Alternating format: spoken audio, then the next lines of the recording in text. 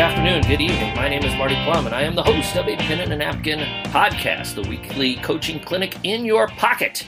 We are very excited to have on our guest this week. He is from the Mountain Time Zone of Nebraska. It is Tyler Shaw, the girls basketball coach at Sidney High School. But before we get to Tyler, we want to recognize our sponsor for this episode, Cossack Chiropractic, which is located at 14450 Eagle Run Drive, which is just off of 144th and Maple here in Omaha. Coaches, if you have an athlete who is struggling with balance, neck, or spinal issues, have them go see Cossack Chiropractic. You can look them up on the internet at CossackChiro.com. That's KOSAKCHIRO.com, or give them a call at 402-964-0300. Be sure to let them know that a Pen and a Napkin sent you. Follow us on Twitter at a Pen and a Napkin. Coach Shaw followed us the other day. Glad to have him following.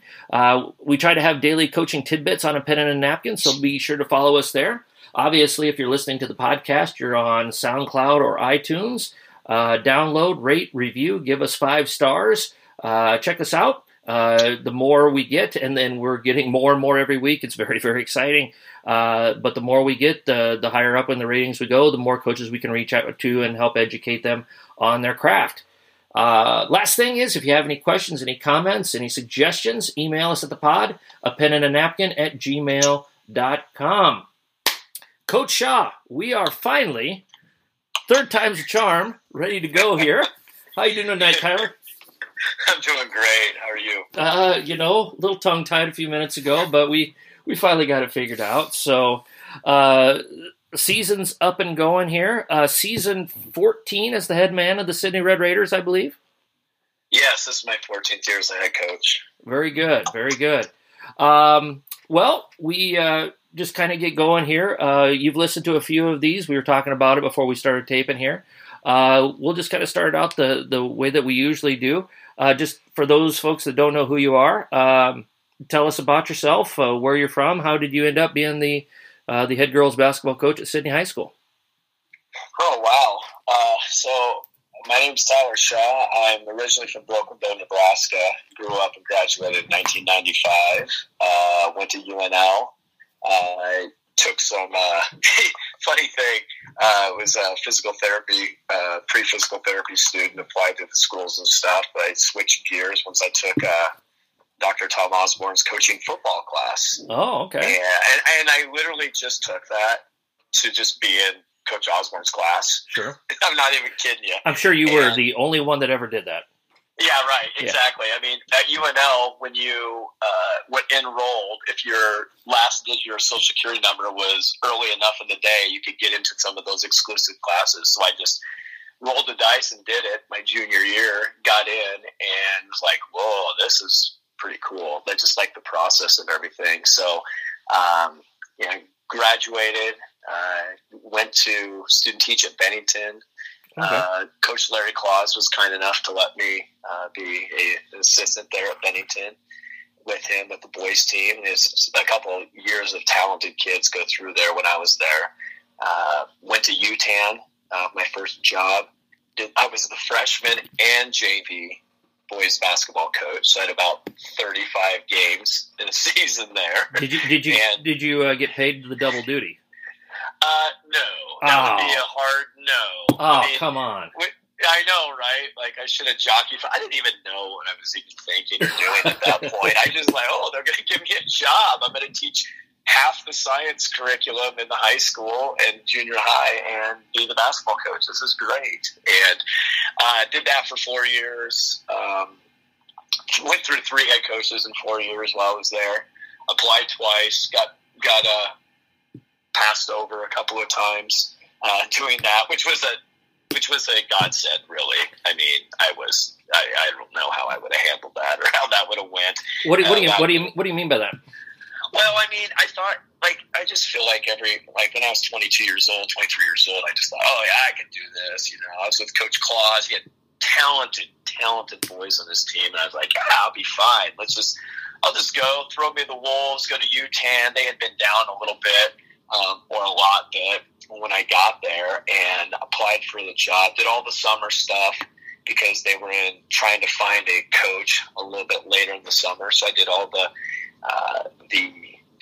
Fremont Bergen Summer League and the camps and things like that, did all that. Then they hired a guy from Colorado. His name was Paul Keeney. Came in. He was there for a year. And the reason I say it was a godsend is because my second year there, I was coaching in the Summer League, and I applied for the head job again.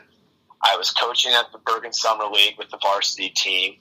I get home. This is like before I really even, like, this is still when people use landlines. Yeah, yeah. Yeah, all the old school coaches out there know what I'm talking about there. It wasn't a rotary phone, though, was it? It was not a rotary phone. Okay, but, all right. Yeah. So I go home. I'm hanging out with my wife. She's in medical school or was a resident at that time. So like any time we could spend together was precious time.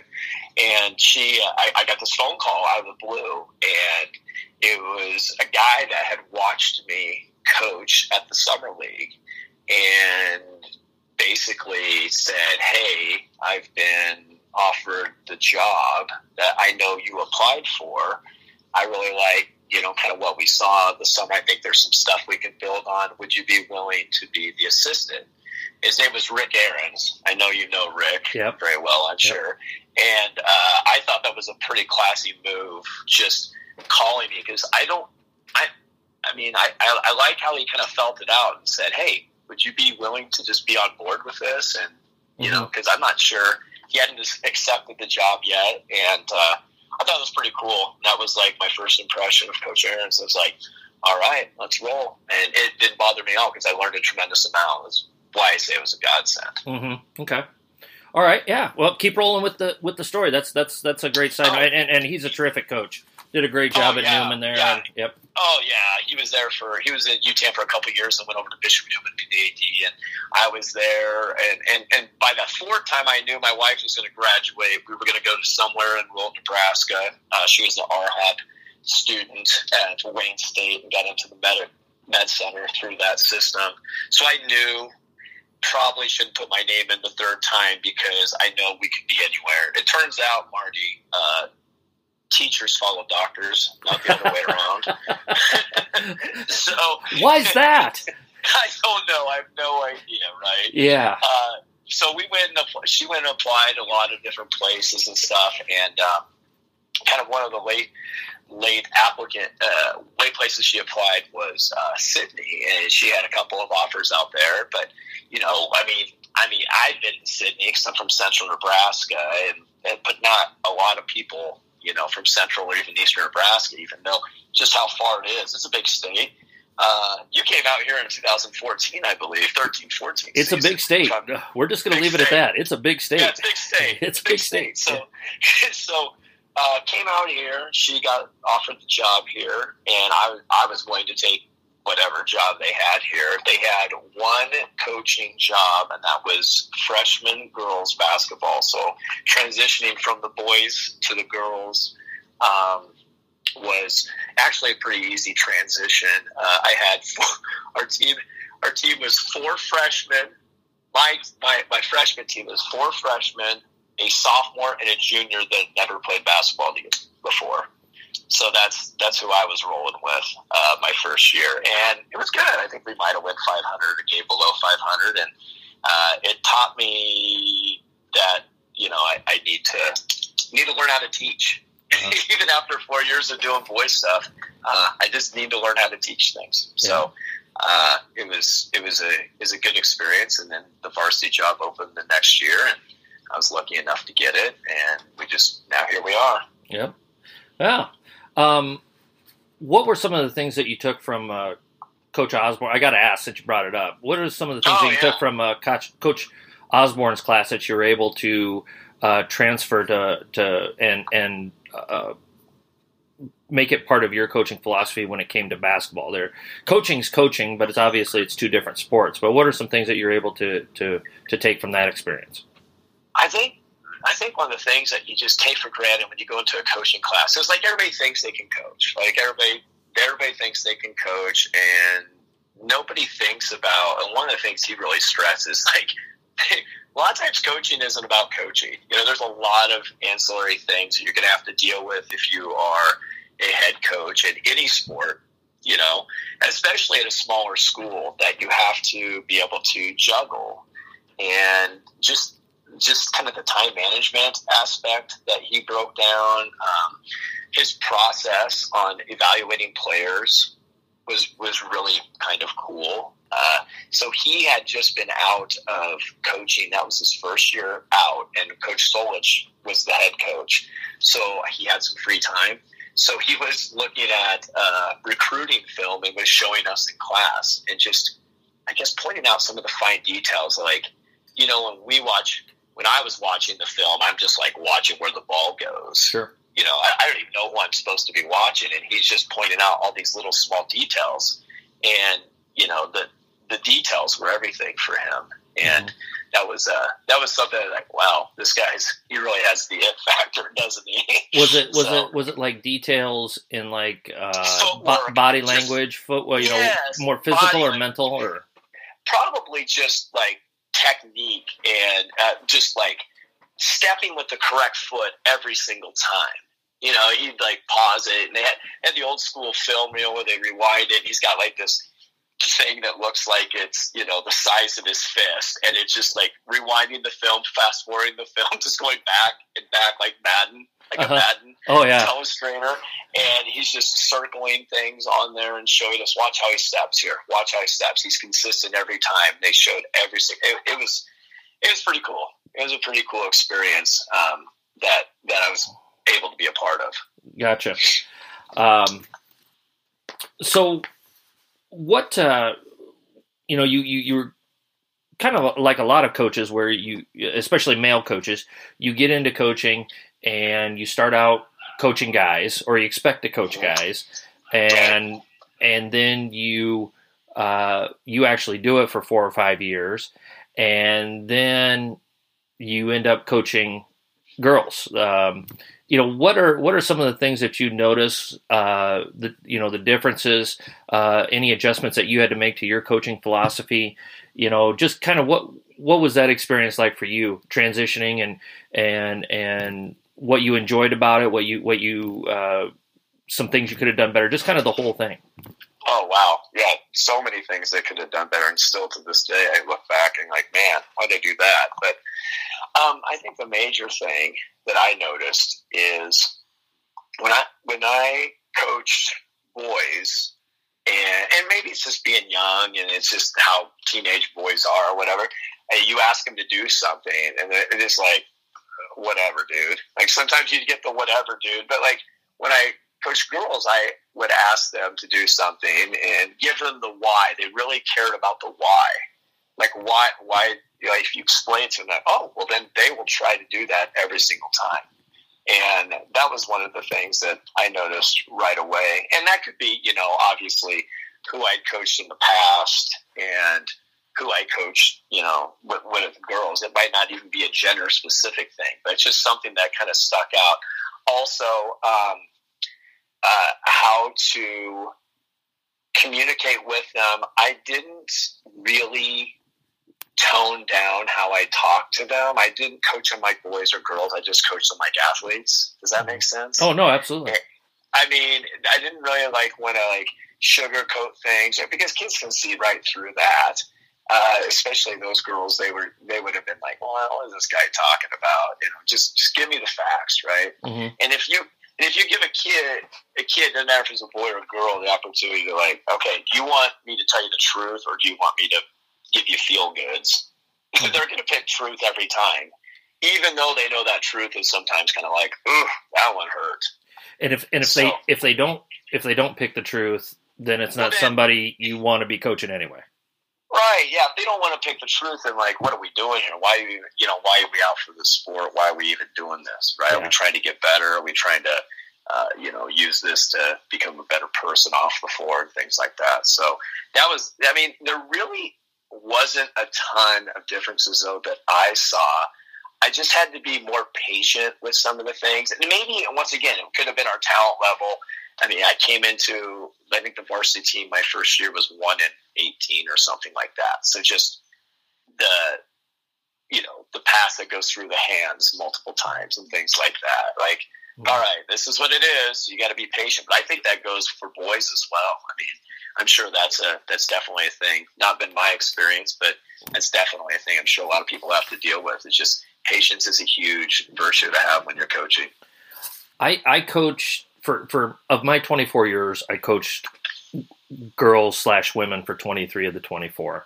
Wow. And I thought the one difference, and again, and I don't want to, paint with a broad brush or anything like that. I always kind of, the one thing that I saw with guys is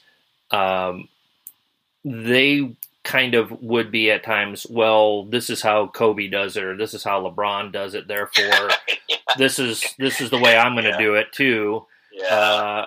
And I watch this and I try to emulate it, whereas most females, not all, again, and again, this is a very broad statement, but right. most females seem to be a little bit more open to you as Coach Shaw saying, no, this is how you attack this, not the way Kobe does it, not the way LeBron does it. This is the way we do it at Sidney High School.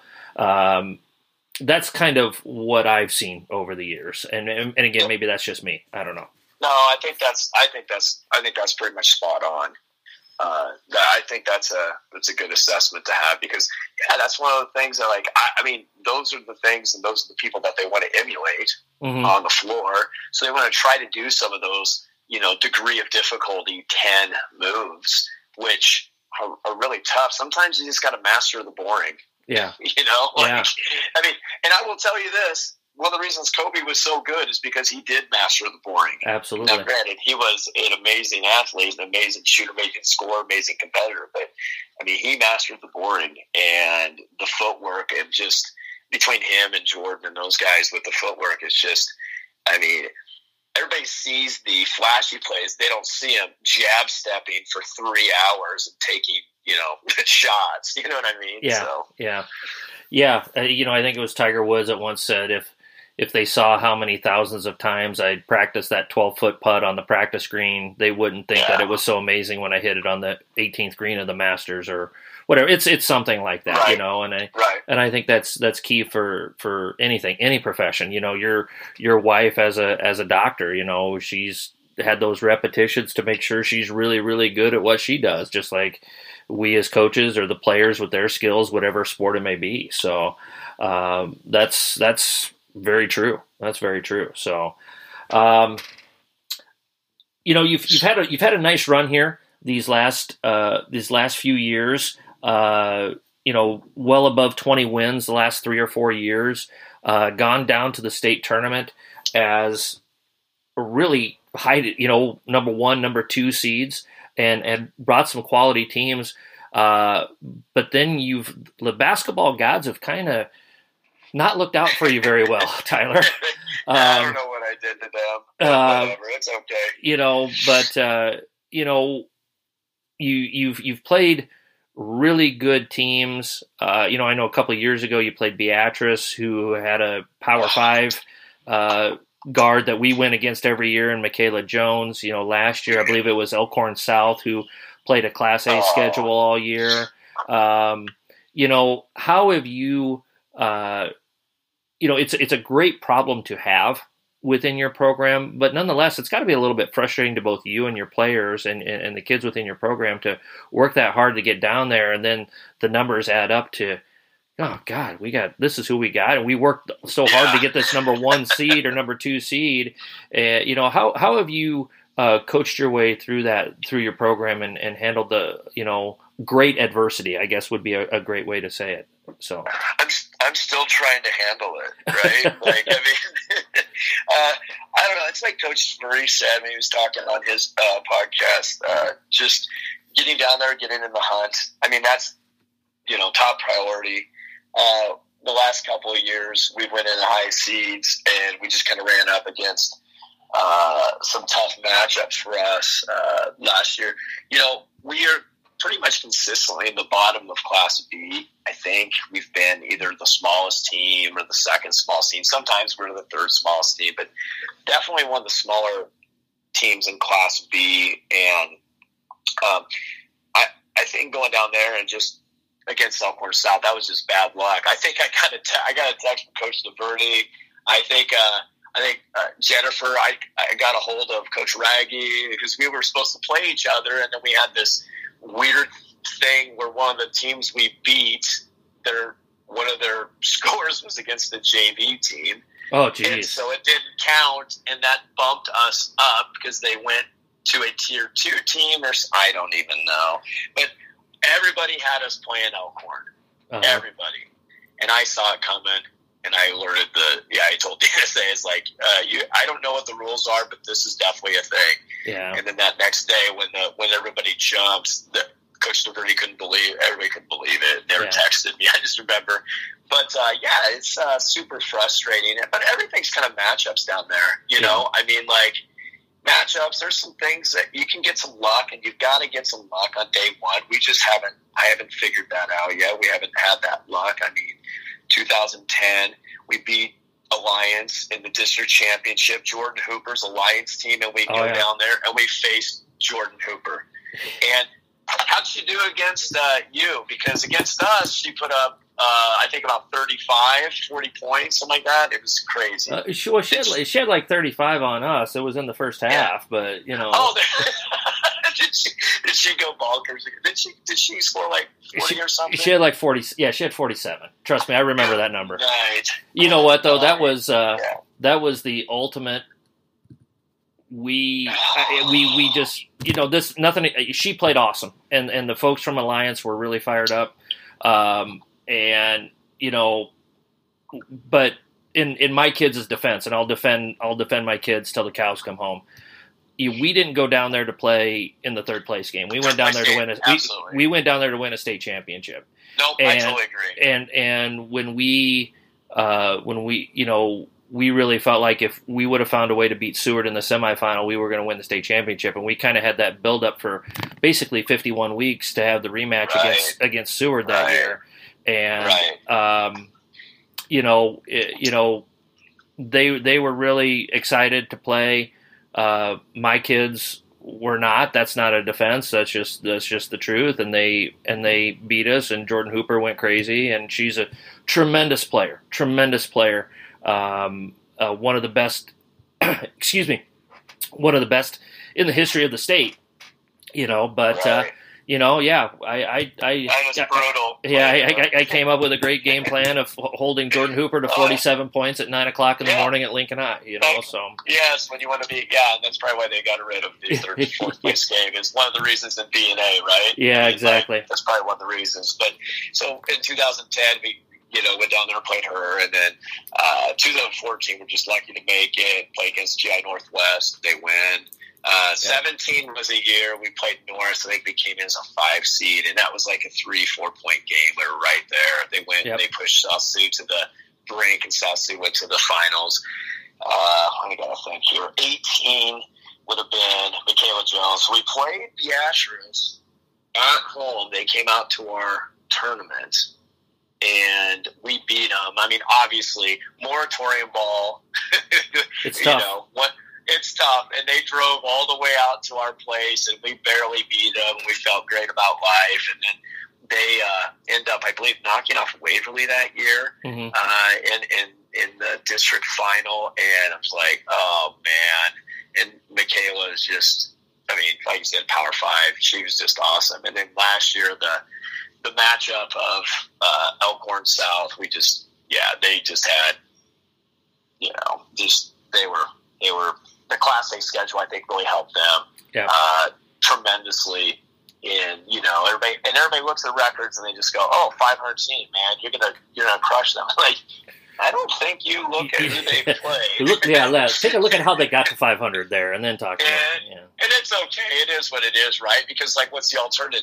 There's worse places to have your last game of the season, And I mean, it's a great experience for those kids, and we're happy to have those things. But all in all, like people say, you gotta get down there, get past day one, and then you get a little luck on your side, and who knows? And that seems like, how many times have you heard that story? It's just, get past day one, and who knows? You get some senior step up or some sophomore step up, and all of a sudden you're hanging medals around somebody's neck. So we haven't got to that point yet, and I don't know if we ever will, but I don't know.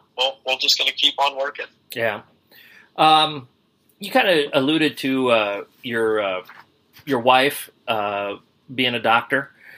Yes. And how she probably brings home a pretty nice second income to the family. They're not quite at the public school teacher salary that you're drawing, Right, but she's also a breast cancer survivor, and I know that was about the time that we went out there and played in your tournaments out there. How your family processed through that, and because you've been pretty open about it, and kind of how the community of Sidney kind of lifted you guys up and put your family on their shoulders, and what that experience was like for you. Well, in 2011, 2012, it was New Year's Eve, actually, New Year's Day, and got it diagnosed about a week later. My wife had triple negative breast cancer at 35 years old, which is pretty young, and triple negative is just, that's a rough one to be diagnosed with. She was stage 2B, which means it hadn't gotten to her lymph nodes yet. It was a 2B. It's kind of a larger tumor. She actually had 2 primary tumors, so I'm not sure what was going on there, but it was a full year of chemotherapy, radiation, reconstruction, surgery, and I guess everybody was very supportive of us and helped out. And I'm not gonna lie, there was it's tough to coach a basketball game when you've got that kind of stuff going on, and puts everything in priority for you. It really did. Perspective, but it wasn't perspective at the time. It was perspective like down the road a little bit. Okay. Right, because like the initial shock of it. I think I told the girls, I think we won a couple games that weekend, and then the next weekend we played. Well, it was our first chemotherapy treatment, and we were in Fort Collins getting that, and everything was going to be fine. We were just going to go from chemo straight to Ogallala and I was going to walk in the gym and just coach the team, right? Mm-hmm. Well, guess what? Chemotherapy didn't take well. She had not a real allergic reaction or whatever, but they wanted to keep her there, some precautions. So we were there, and I was looking at my watch, and I was looking at the clock, and I was like, the knees shaking a little bit, and I just kind of like came to the conclusion, like, I'm not going to make it back, and that's going to be okay. Mm-hmm. And I called their assistants, and I said, you got him. And they're like, what? I'm like, yep, I felt like this might happen. So listening to that radio call was agonizing, especially when we were up in the first half, and we ended up blowing a double-digit lead to lose the game. But I think that was kind of playing at Ogallala in the old auditorium is tough. But I just feel like that just wore on all of our players too, if that makes sense. And it was a trying time that season, getting through that. But, you come out on the other side, and, now she is 7 years cancer free, and big picture perspective. I mean, wins and losses and all that stuff. I mean, they feel really good and they feel really bad, but I mean, when you can kind of step back and look at the big picture, I mean, the big picture is how you respond to times like that, and how people come together for you. And a lot of people stepped up for us and helped us out through a pretty tough time. So applying that to coaching and everything, like she did this before she even got cancer. She was been always one of my grounding, just foundations of like, hey, your kids played hard, nobody died, right? Nobody died, and that really brings you back, snaps you back to reality. Because I mean, Marty, you've been a part of tough losses and big wins, and the highs are really high and the lows are really low. And Coach Aaron's always to say, things are never as good as they seem, things are never as bad as they seem, and that's something that I try to apply, now. And specifically after being in that situation. Yeah. And like you said, I think that's a great perspective to have. And in a small, tight-knit community like Sidney, I'm sure you guys had tremendous support, and I'm just happy for you and your wife that everything has worked out well, and it's tough enough for everybody involved to be part of a coach's family, and then when you throw a medical diagnosis like that in it, it makes it even tougher. But like you said, I think in some ways, missing that game probably helped you realize that, hey, everything's going to be okay, Yeah, it really did. It really did, man. I'm telling you. I mean, didn't feel great at the time, but yeah, big picture. Absolutely. I appreciate those nice words. Yeah. Well, we are going to transition here a little bit. We're going to throw out the Don Meyer quote of the day here. This is a little bit of a tongue twister here, but I know this was one of Coach Meyer's favorites, so hopefully I do this a little bit better than I did the intro here. Here we go. Yeah, here we go again. So the Don Meyer quote of the day is, "Be what you is, because if you be what you ain't what you is." You did that perfectly. Yeah, well, I just had to read that one. So, be what you is, because if you be what you is, because if you be what you ain't what you is. And I think that's basically saying you got to be yourself, don't you think, Coach? Fact, and I think a lot of times I'm guilty of this. I'd say a lot of coaches are guilty of this. That when I just kind of assumed I had to be like my high school coach, Dennis Murray, was a Bobby Knight light, Okay. I mean, just hard man-to-man, motion offense, wore Indiana shirts, maybe had some four-letter bombs in his vocabulary. Yep. And just really would get – now, granted, that worked for me. I'd run through a brick wall for that man to this day. But when I started coaching, I tried doing that, and I don't know how long it took me. I mean, I would say I probably was, I don't know, coaching girls at Sidney before I realized I don't have to be like Coach Murray. There's other ways to do this, and you got to kind of be what you are. Uh-huh. And that was kind of nice and liberating as a coach.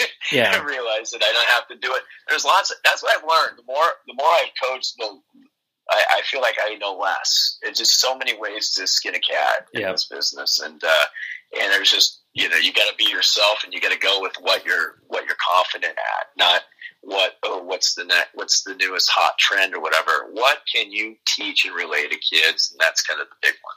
Yep. Absolutely. Well, speaking about teaching and relaying information to kids, I know your teams are known for their defense and attacking the ball with their pressure stuff. Could you kind of go into details, kind of your defensive philosophy and what you guys teach out there at Sidney, and how you get your kids to attack the ball the way that they do, and kind of your philosophy on all that?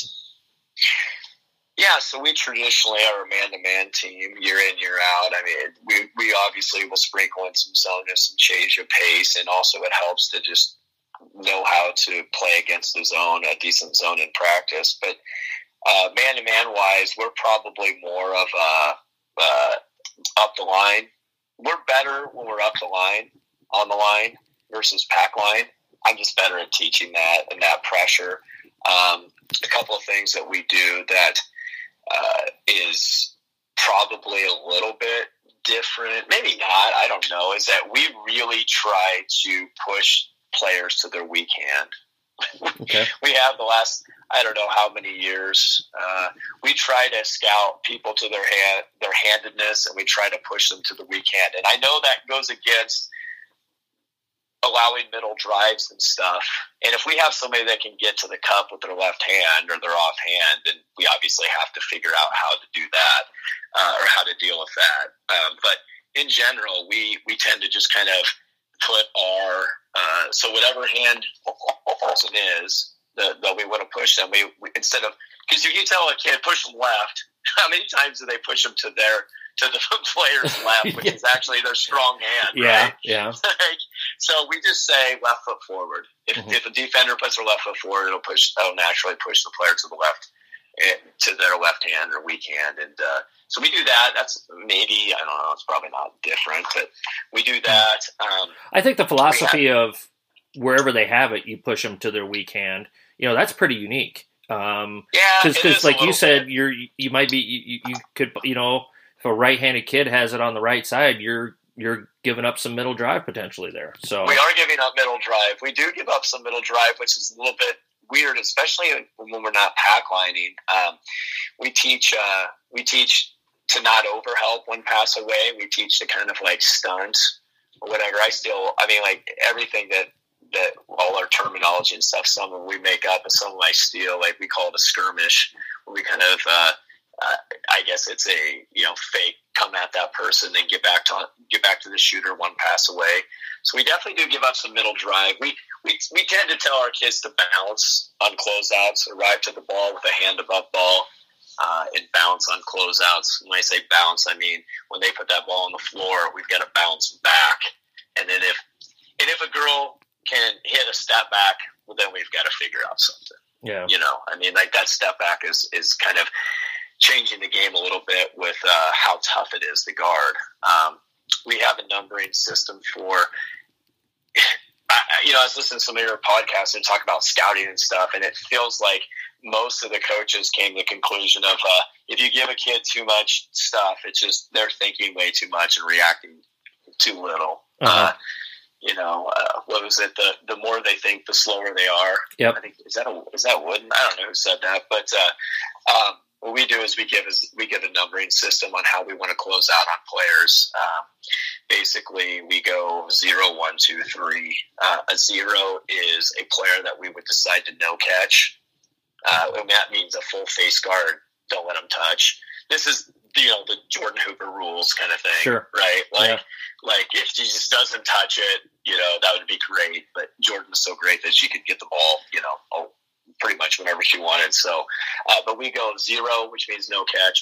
A 1 for us is they are a complete player, like number 1 on their team, which means that they can shoot it, they can drive it. So you've got to be just in the bubble, in the space bubble, but you got to be able to bounce on drives. A 2 is somebody that we would traditionally, Coach Meyer would say you would dork them. If that's does that resonate with you? Yeah. I heard it a lot when I got the ball. There's the dork. That goes back to the late '80s and early '90s. Yeah. So yeah.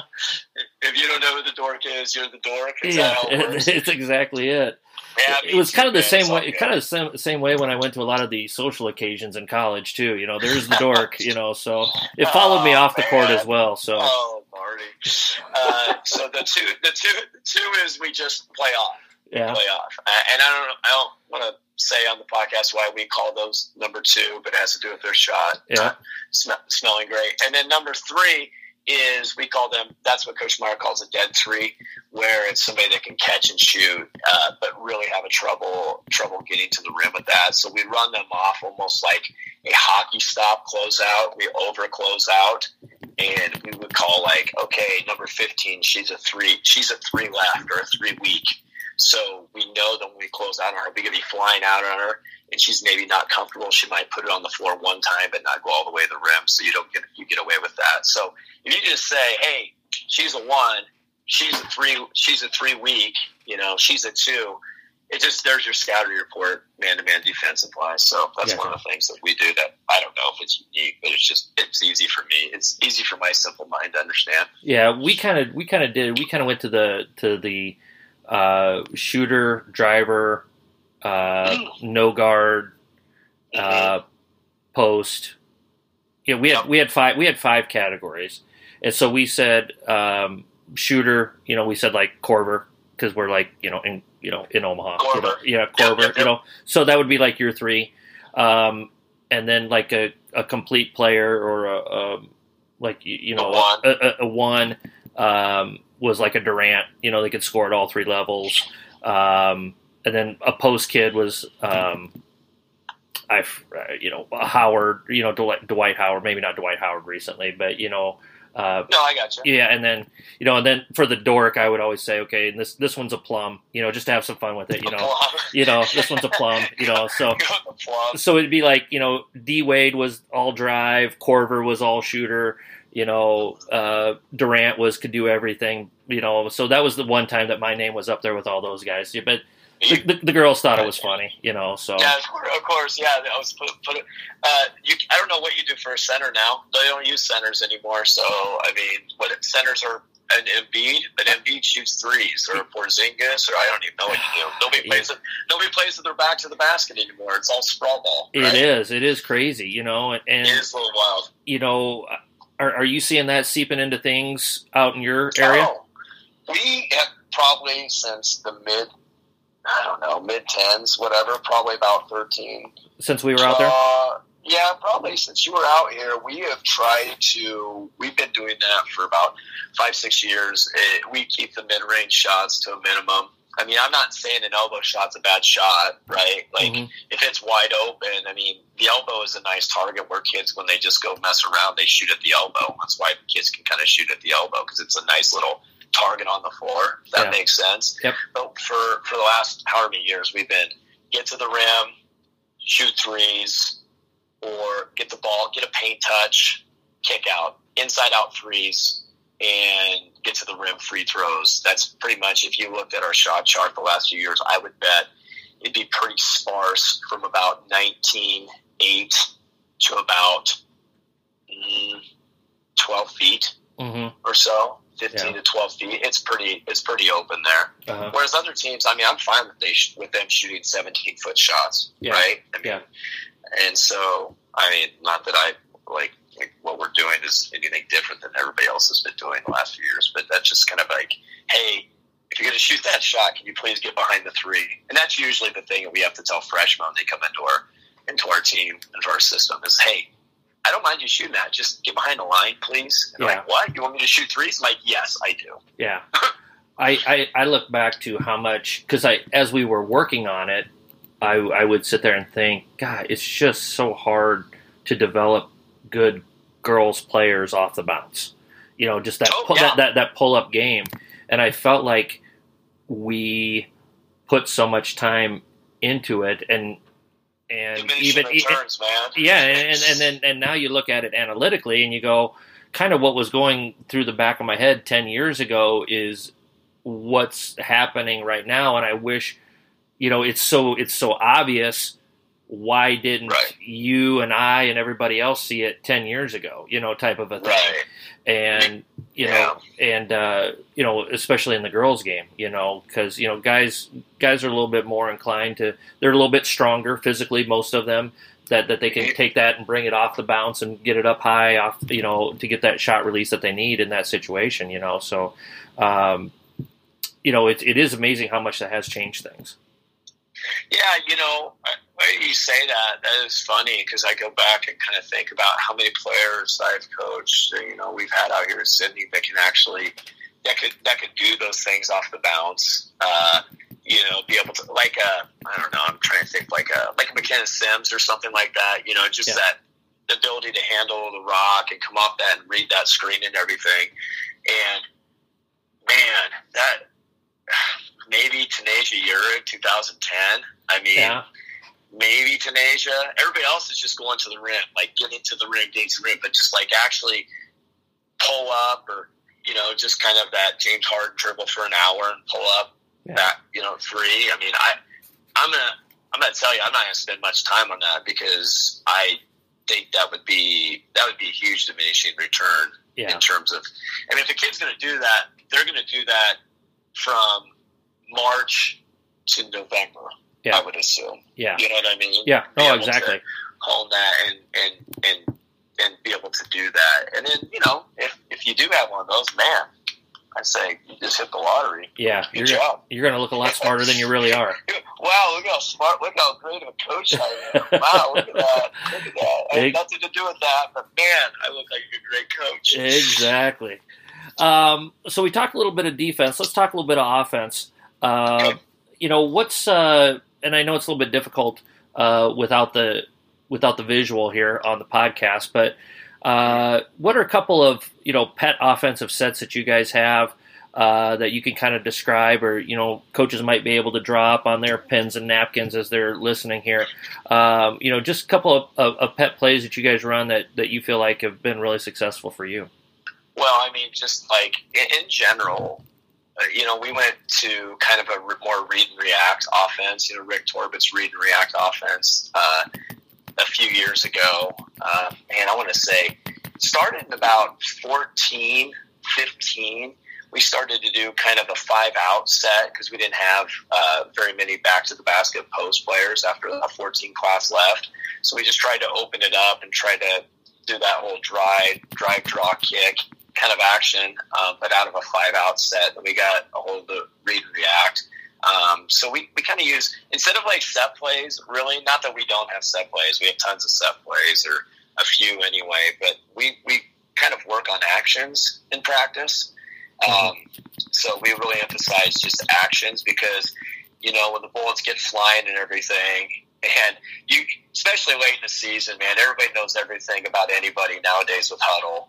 I mean, it's just, running an out of bounds play. You might as well just set up a whole new system of out of bounds plays when you go down to Lincoln, because Elkhorn South had every single thing that we had, and we knew everything they were going to run, and that's just how it is. But we try to emphasize, running the floor, getting wide. I mean, we've been doing this since I was in high school, kind of Deloyo, Marymount, 2 on the right, 3 on the left, get a rim runner, get a trailer, just kind of space the floor and just put some pressure on the defensive transition. But once we get down there, we either go 5-out set or 4-out 1-in, and with lots of cutting. We don't set a lot of screens, especially early in the season. We do a lot of passing, cutting with that read and react.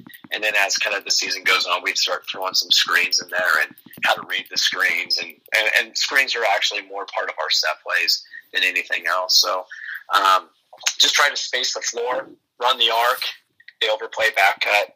Things going to the rim, though, that's kind of our goal. And then we really want to emphasize inside-out threes. If we can get a paint touch, whether it's on the drive or whether it's on a post touch with the back to the basket, maybe there's a collapse, there's a relocate, we can kick it out. And, as far as like you're saying, drawing this stuff up, I mean, if you just imagine the 5 spots on the floor being the top, the wings, and the corners, those are kind of the spots we go to. Even in a 4-out 1-in, traditionally 4-out 1-ins kind of go to those 2 slots up top. Yeah. Like kind of the Michigan, the B-line. B-line. Yeah, the B-line spots, or like the Dana's spots with that high post. But we tend to just try to stay on those 5 spots because it's pretty consistent for us in our 5-out and our 4-out. Okay. Do you have, I'm sure you have like certain calls, like when you want to go from 5-out to 4-out, if you want to invert one of your guards down there, if you got a guard that's good at posting up, you've got certain things you can run out of that. Absolutely. Yeah. We have, I don't know, we went through a gambling phase at some point in the early 2010s because we call things roulette and Vegas and Reno and like I don't know, man. I went through Monte Carlo, Atlantic City, the Bellagio. I mean, I don't know. We Fremont. We had Fremont Street. Oh, geez. What else? I'm not kidding, man. So I think it just became one of those things where like. We had this stall game that was like kind of a 2-1-2 really high, and it looked like a 5 on a dice. And Fever is the name for 5 in craps. I don't know what happened, Marty, but like I think what actually happened is you were supposed to be the 5th guy of the Wolf Pack in The Hangover, and you're still bitter about not getting the royalties from it. Well, I think it was supposed to be you and Bradley Cooper and Ed Helms and. I didn't even get left on the roof, man. I don't tell you, I'm not even the guy that got left on the roof, so it makes me sad. But yeah, when we call that, we'll call just the name. We'll just switch to that 4-out 1-in set, and we'll call it, and we'll just say so and so if we think we have a mismatch. But that's one of those things that, like, some kids just aren't comfortable playing their back to the basket. Mm-hmm. I mean, you can have 6-footers that aren't comfortable playing their back to the basket. So you can have to identify those things or work on those things. And, you can try with some of them, but you might have a 5'6" kid that can play with their back to the basket better than a 6'2" kid. So it's one of those things you just have to kind of drill and practice. And like I said, put the emphasis on the actions, whether we're, doing draw and kick, whether we're driving to have the post slide up the lane, whether we're, driving that, we call it a hammer drive, where you drive baseline and kick to the corner, or what sometimes we call Steve Nash, but no kids know who Steve Nash is now. So, but yeah, we try to emphasize actions like that and incorporate those actions in some of our sets. Mm-hmm. What are some of the things that you guys have done? You've been really consistent the last decade or so. You've had consistent winning teams. You said you took over a situation where you were 1-18-ish, something like that. And obviously some of that comes from having good athletes and good players. But what are some other things that you've done to build up your program for our listeners that are maybe in a smaller school district, not a smaller school district, but you guys, you have your district or whatever. You're not bringing in kids like some schools do here in the Omaha Metro, where they can live on 60th Street, but they're going to school at 180th or vice versa, that type of thing. And there's 5 high schools in between that they're skipping right over. What are some things that what are some things that you guys have done? Well, I think one of the things that you probably have to emphasize in any, like I said, nothing I'm going to say is going to be earth-shattering, because don't we always just steal from the best? Isn't that what coaching is? Absolutely. Isn't that what it is? Like, you're either a replicator or an innovator. Yeah, I mean, and I would say there might be a couple of innovative things, but a lot of times I'm just like, man, that sounds good. Let's try that and see if it sticks. And I think ultimately, it starts with just kind of the culture of wanting to be part of something bigger than themselves. Culture, like we say this all the time at Sidney, we want to build good basketball players, but we want better people or better humans. That's the bottom line. And if we can get people that want to work hard and be selfless and try and not be afraid to fail and learning from your mistakes and building that culture is kind of one of the key things, the key tenets that we kind of try to instill in these players. Now, sometimes it works, obviously. I mean, you've coached for many years. Sometimes it sticks, sometimes it doesn't. And some years are better than others as far as that culture. But I think that's kind of the foundation of where you start, because ultimately people have to understand what your expectations are. Mm-hmm. Like, what are we doing here? Right? Like this, yes, this is a basketball game. Yes, in the grand scheme of our lives, it probably will not matter, but it's the habits that you're forming that matter. And it's the, you don't have to win, but you just have to prepare and have the will to try to win. And that's kind of the big picture. So that's what I would start off with. And then ultimately getting buy-in from our players, just kind of and also being kind of adjusting to your teams as the years go. I mean, I've had I don't know. Have I had 14 teams of the same team, or have I had 14 different teams? I'd say we'd had 14 different teams, and just being able to adjust on the fly, trying to figure out how to maximize what kind of things that they're good at. Having a plan, a season-long plan, or we've got to be good at a few things as the season goes. Yeah. and we've got to get better at these things and trying to identify those. After the buzzsaw. Are those the same things every year, or do you adjust it every year? Oh, we adjust it every year. Okay. We adjust it every year. I think we kind of look at. I mean, defensively, I think it stays pretty much the same. Uh-huh. I'd say our defensive philosophy is pretty much the same. We're going to play man-to-man defense how we play man-to-man. We're going to play zone how we play zone. We're going to press the way we press. If I find good ideas, we implement those so kids don't have to think as much. But in general, the defense stays the same. But the offensive things is kind of man, we're not very good at passing and receiving. We've got to be better at throwing into the post, or we've got to develop some shooters this year and try to get, let's define what a good shot is and just work on those types of shots that we're seeing in games. And that's kind of the thing that I think fluctuates a little bit more for our program. I don't know. I know there's some, like I'd say Coach Aaron's, coming from him, he was, defensive system, and then offensive system was flex. Yeah. He was the master of flex. And that was like something I'd never seen before. I'd seen it. I know how to defend it when I was a kid, but like I'd never seen anybody with so many entries to flex. And that was actually cool because it made me use different parts of my brain to kind of like implement different things. Like, wow, that's really structured. I've never done anything like that. So maybe basically, long story short, be flexible. Be flexible offensively and try to maximize who you have, because out here we have who we have. Yep. And that's probably like most places. Let's be real. But like out here we have who we have, and every year is an adventure. How do you guys work together in your athletic department as far as sharing of athletes? Is it pretty open? You just walk down the hall and say, hey, let's sit down and talk about what you got going on this summer, that type of thing. How do you work together with that?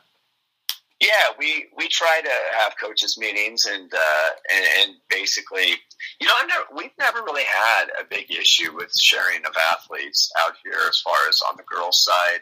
I can't speak to the boys' side because I've never been on the boys' side.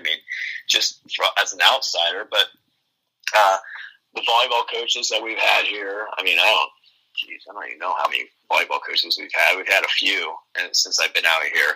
But in general, we share athletes. We don't really I don't try to steal athletes. Actually, I don't even ask kids to go out. I never have. I've never asked a player to go out for basketball. Yeah. In my 14-year career, I've never saw, wow, that girl can grab the rim. And honestly, we have one that's that's a very athletic girl, but I've just never. If you want to be part of this, then you're gonna want to come to us, and we're going to go with the people that want to be part of it. And I don't think that I don't know. I don't want it to ask somebody to go out and then have those expectations like, oh, he asked me to go out, he's going to want me to play, and then things don't work out. Then you got a problem, and it's no good. You know what I'm saying? Oh, absolutely. So we share athletes. We have some kids that, it's probably more common now to specialize than it was when I started. Yeah. When I started. Although we didn't have a lot of kids out my first year as a head coach. We had probably less than, I think we had 23, 9 through 12. And that's kind of our average. Our number fluctuates from about 24 to about, I think, 30. One might be the most that we've had 9 through 12. So one thing we do is we practice 9 through 12 together. Our ninth graders practice with us, and I think maybe that might help them have some success in their ninth grade games. It's just because they're getting the lingo, the terminology, they're practicing with better players, and it just allows them to, I guess, grow faster. Yeah. Even though it's kind of a pain train that first week of practice, and in the summer, but in general, that's kind of where we're at with sharing. You gotta like that though, because you get to see your freshmen every day, and you get to be part of that growth process with them from day one too. Though it's fantastic, and I think it's been one of our biggest advantages. Being a small class B is tough on the bottom of B, but if you're like at Gearing or Scottsbluff or Alliance or like schools that are bigger enrollment, they might have more kids out. They might have 30-some kids out, and they might have to do those freshman practices like safer in the morning. Like I've always done it that way. And you know what? Sometimes like that year we had 31. We had a pretty big freshman class. It's like, no, we're doing it all together just because I want to see what we have, and I want them, even if I'm not ready to exalt them to JV or varsity, I just want to I want them in the system, and I want them to kind of know what to expect when they come in their sophomore year. Mm-hmm. Yeah. Obviously, you guys have had nice success with girls basketball, but you've also had some success with other sports, other female sports. And we were talking a little bit before we started recording about the weight room and kind of what you guys do out there. Just kind of, impart to us a little bit of wisdom on what you guys do with your weight room workouts and how you train your athletes overall as a system. Well, in our system out here, since I've been out here, we have usually have 1 or 2 weights teachers out here that pick up like the PE kind of weights thing, and we try to sit down with them and kind of emphasize what kind of things we want to get out of that. A lot of our athletes, and this maybe goes back to the culture. This maybe just goes back to unwritten expectations, but a lot of them try to, especially the sophomores, juniors, and seniors, they try to get a weights class in their everyday curriculum. Mm-hmm. Now, sometimes it doesn't work. Sometimes you have maybe you have a player that's involved in lots of things, because that's sometimes what happens. You have fine arts, and you have some of those classes that don't work out. But in general, we try to get them in that in a weight class and have them lifting 4 times a week, 1 day of agility, movement, footwork stuff, and try to do that. Obviously the teachers up there are cognizant of when games are and when mm-hmm. and I'm fine with them lifting on game day as long as they do light, just break a little bit of sweat and everything. I mean, I think the evidence is out there that you don't have to just sit on your rear end on game day all day. You know what I mean? You want to get the blood flowing a little bit.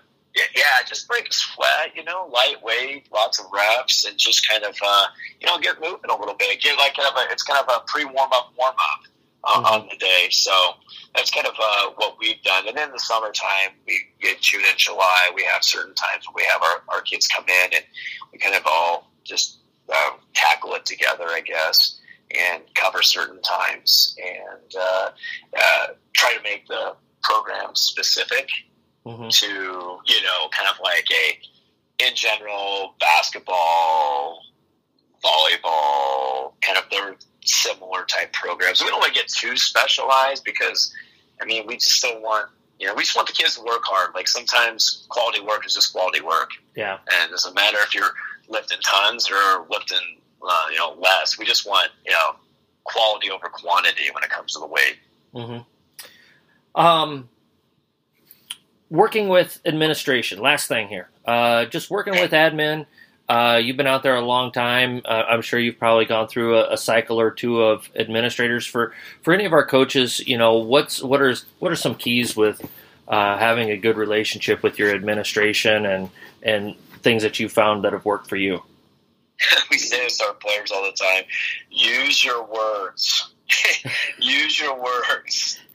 Be transparent. Just communicate.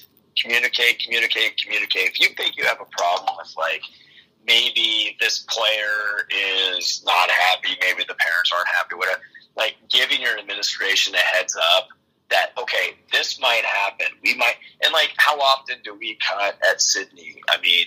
Barely at all, my 14 years, because, like I said, with just the numbers and everything. But in general, we just try to have conversations and keep our administration on their toes. Hey, expect this. This might happen. And I think they really appreciate that. Just, kind of having a heads up so, they don't get the random phone call thrown back to their office where they just get, the blowtorch treatment from the other side of the line. And I think that helps. I think they appreciate that quite a bit. How often do you talk to your athletic director? Oh, since I'm in the same building as them, every day. I see them every day. Now, do we have how often do we have real conversations about, things? I don't know. I mean, probably not as often as, I don't think very often, but here's the deal. If something's going down, you just got to be you got to be open and honest and just, like I said, it sounds so simple, but it's so tough. Yeah. You just use your words. Yeah. Use your words. And, I expect them to do the same. And for the most part, they have.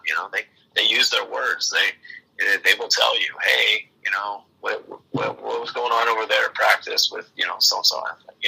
I'm glad you noticed that, So that, I just think open transparency, just kind of not taking them by surprise. I really think that they appreciate that. Yeah. Yeah. I tried to do that as much as I could too, is, hey, I would even go so far as to say, after, okay, we've divided up our teams, all right, now that we kind of see what the lay of the land is here after tryouts, here's kind of 3 or 4 potential bumps in the road that I could see. I'm not saying that it's going to happen, but just this is kind of what I see here that, here's our top 7 or 8, which means, number 9 might be okay with it, but number 10, so just letting you know, that type of stuff. And just kind of, like you said, try to be as open and as transparent as you can be. And when you do make mistakes, and you're going to make mistakes, even in your best years, you're going to make mistakes. Yeah. You just own, you do the same thing that you tell your players to do. Own it and own it and learn from it and move on from it. Yeah, absolutely. Own it, move on. You got to own it. You got to sit down, have conversations, tough conversations, own it, and just try to keep on moving forward. And definitely, I think the key is to learn from it. Yeah. You learn from it, and that's the thing, right? I learned so much from Coach Claus at Bennington and Coach Aarons at UTAN that, listening to Coach DeVerdy's, his first few years were rocky, because he's just learning it on the fly, right? He's just kind of dealing with these things as they go. Well, I had the advantage of working with some really good coaches that were really consistent. They weren't wishy-washy. They really adhered to what they valued, and just be like a sponge. Just be a sponge and pick up, and you can pick up things that man, that was good. And then you can pick up things like, wow, I'm never going to do that because that was a disaster. You know what I mean? So you can learn from the good and the bad. And like you said, just be transparent and open and honestly, just be honest. Mm-hmm. Just be honest. I've had players go out where sometimes you have, like out here, you'll have a senior says, hey, I want to go out for basketball. It's like, have you ever played? No. Well, that's going to be tough for you because, A, B, C, and D. But you know what? If you want to be part of something, we probably find a place for you if you want to be a manager because you know what? You're probably worth to us more off the court than you are on the court because I need somebody that I can trust if they're a good student or, one of a top-notch kid. Man, get as many of those people around you as you can. Mm-hmm. Absolutely. Little slow start to this season than what you're used to, but you got to feel good about your group, don't you? Oh yeah, I think you have a couple of kids that graduate that played a lot of minutes for us the last few years, and they covered up a lot of maybe some deficiencies or good shooting cures a lot of things. Yeah, it does. You know what I mean? Good shooting is a pretty good deodorant. Just like winning's a pretty good deodorant. It covers up some stuff. So starting out this season, 1 and 2, I can't honestly tell you the last time we started 1 and 2. Maybe it might be my first year. I don't know. I'd have to go back and look. But it's not like my first year feel because I feel really good about where we're at as far as our team this year.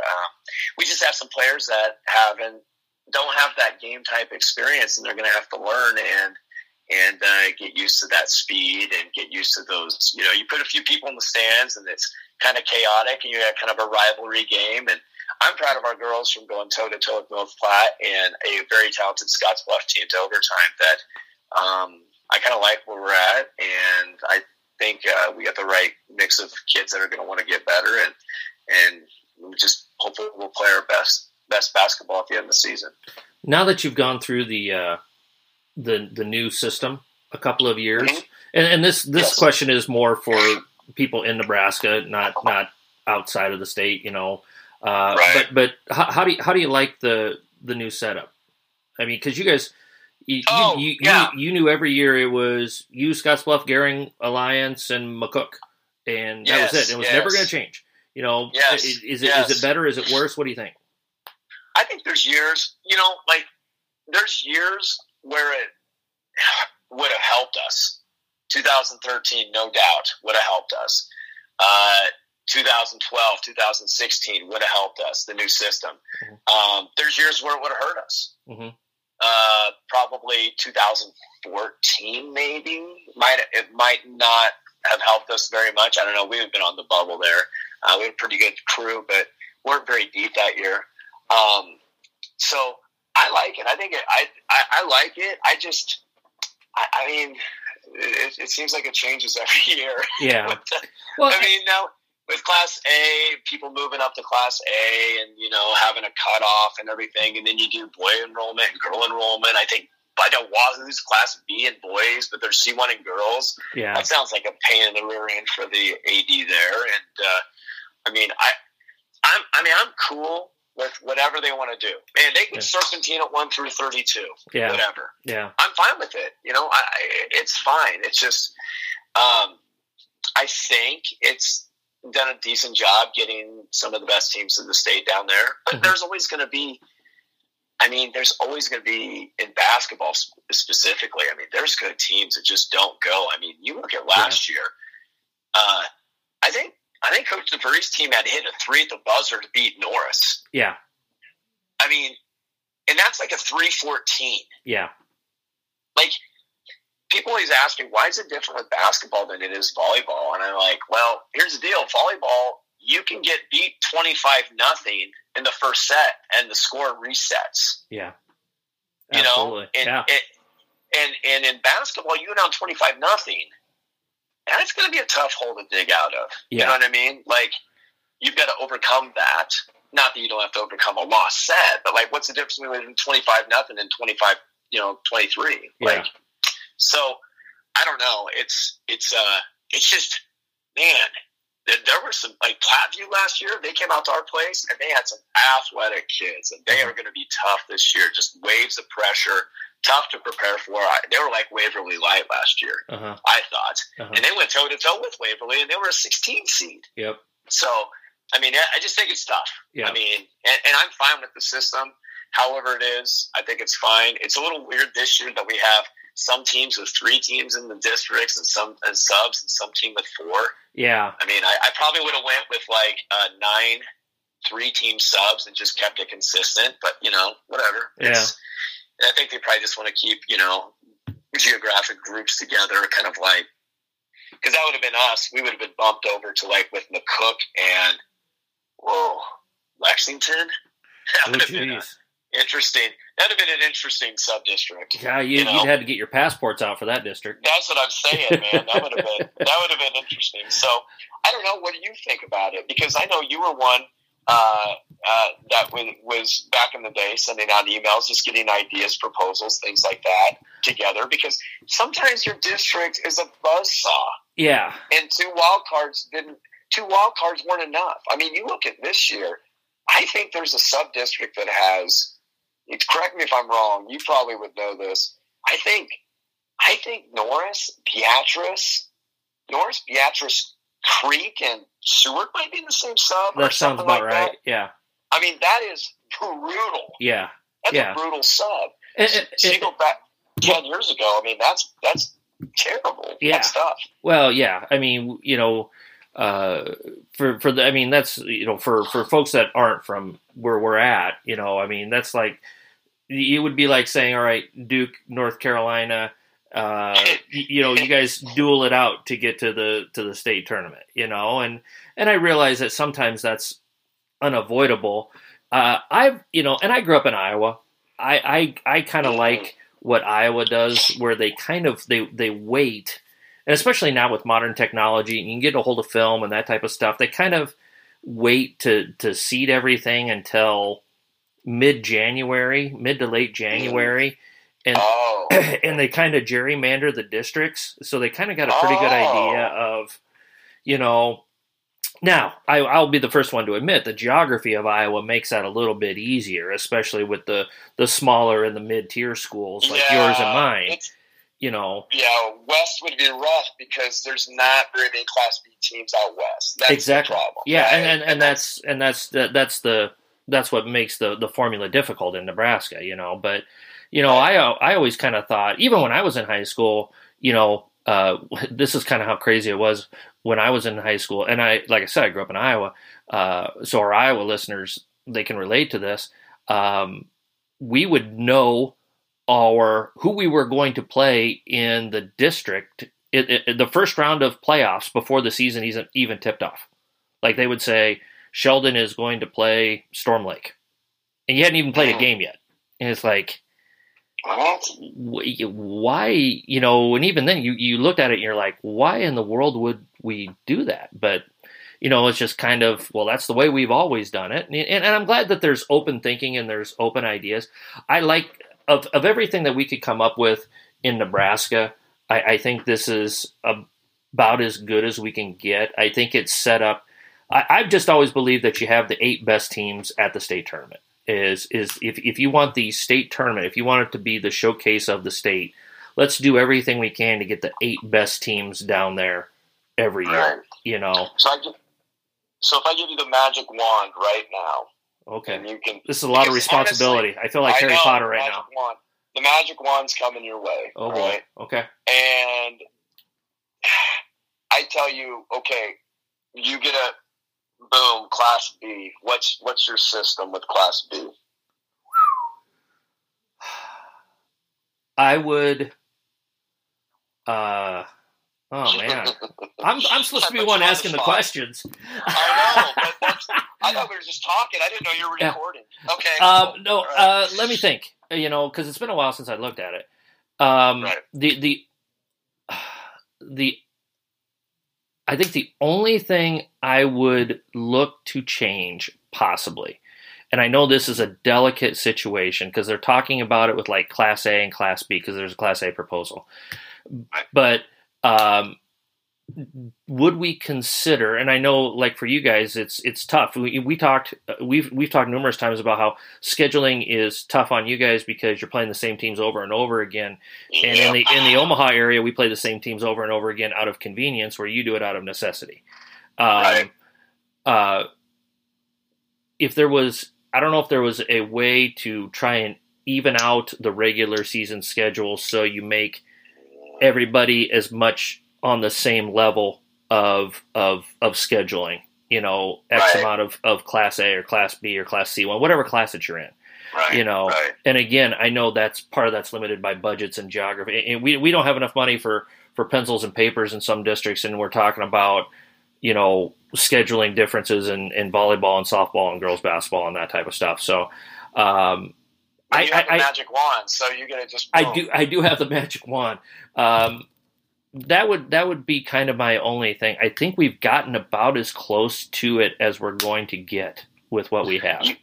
You wouldn't do it like Colorado does, where they just bracket the whole thing out and like piece it together and everything with their regionals and everything. Like bracket Class B out. I mean, the problem is just when do you play, right? Because you're driving. Okay, Sidney goes to Scott, right? 6 hours later, Exactly. But I mean, that just having a bracket system or serpentine in everything that would definitely be probably ideal. But then again, you still got to deal with when do you play and everything. You know what I mean? Oh, absolutely. And that was one thing I was going to ask you. I mean, yeah, I'm on your podcast and I'm asking you questions. No, that's fine. No. Here's my second question for okay. you. All right. Are you pro shot clock? Yes. Okay. I think I am surprised we don't have one yet. I mean, South Dakota has it. Yeah. Right? Like, granted, I get it, budget restrictions and all that things, and somebody's got to be able to run it, and how many times are they going to reset it when it doesn't hit the rim and all those things. But like Class A or B, I think that's what South Dakota did to start. I don't know if it is. It's in their. I know it's in their top 2 classes. They only have 3 classes in South Dakota. Yeah. And I know it's in the top 2. I'm not sure if it's in that bottom class. But I think the skill level is adequate enough at most levels, and most teams play at the athletes want to play at a pace. Their skill level is good enough that they can play at that pace, and most of the time the shot clock isn't that big a deal until you get into the last 3 or 4 minutes of a close game, and then how long do we hold it before we put up a shot, that type of thing. Anyway, right. That's the last 3 minutes is just the thing. Like if you have a good ball handling guard and you're up 7, game time. You know what I mean? It's just over. It's just, and that's something that would. I mean, granted, that's helped us a tremendous amount in the past. It would have helped us at times. It would have hurt us at times. So, absolutely. I don't know. I just wanted to get your take on that, just because it's something that people ask me quite a bit. No, I am all for it. I think it's beyond due. I am as well. I mean, it would. How many violations? I mean, would they have? I mean, I can't imagine. Maybe in JV games, maybe 1 or 2 a game, but then you reward your defense for playing well, and now you're going to have your coaches that don't like it, that say, well, it takes strategy out of the game. I say it puts more strategy into it because you got more possessions that you got to manage. Yeah, you do have to put. Yeah, Coach Weeks wouldn't like it very much. I don't think. No, but but you know what? He's a really good coach. Yeah, he would adapt, and he'd figure it out. Right? Yeah, he would. Oh, absolutely, he would. He'd figure it out. He's a really good coach. So, well, Tyler, this has been a pleasure. I hope you've enjoyed it. I've had a lot of fun. I feel like if I could just come back, every week or whatever, and we could just talk about the ins and outs of basketball, that'd just be great. But I get it. You've got Hall of Famers to talk to, and state champions and things like that. So, well, I like talking to good coaches who know what they're talking about, and you're definitely one of those. And you're, we've talked a lot over the years. You've been kind of a Western connection for me here, and I've always appreciated you sharing information and just the conversations we've had. So it's just kind of nice to take some of the conversations we've had and put it on tape here, so. I'm humbled that you asked me to do this, and I had a blast. This was awesome. Awesome. Well, hold on the line here as we wrap things up. Okay. We, of course, want to thank Cossack Chiropractic for once again sponsoring the podcast. If you're in need of any chiropractic services, don't hesitate to call Dr. Kevin or Dr. Heidi at 402-964-0300. Again, follow us on Twitter at Pen and a Napkin. Download, rate, and review on SoundCloud or iTunes. Let everybody know. Coach Shaw, be sure to tell everybody that you were on this. Don't be humble. Be a bit braggadocious and let them know. I will do my best. That's going to be tough for me, but I'll do it for you, Marty. Oh, thank you. Thank you, Tyler. I appreciate that. Email us at penandanapkin@gmail.com. Again, just a privilege and a pleasure to have Tyler Shaw from Sidney High School on the podcast this week. Hope everybody understands the 24-hour delay here. I was under the weather. Coach Shaw was really nice to delay our discussion 24 hours, so I really appreciate that. But coaches, as always, be sure to hone your craft one day at a time.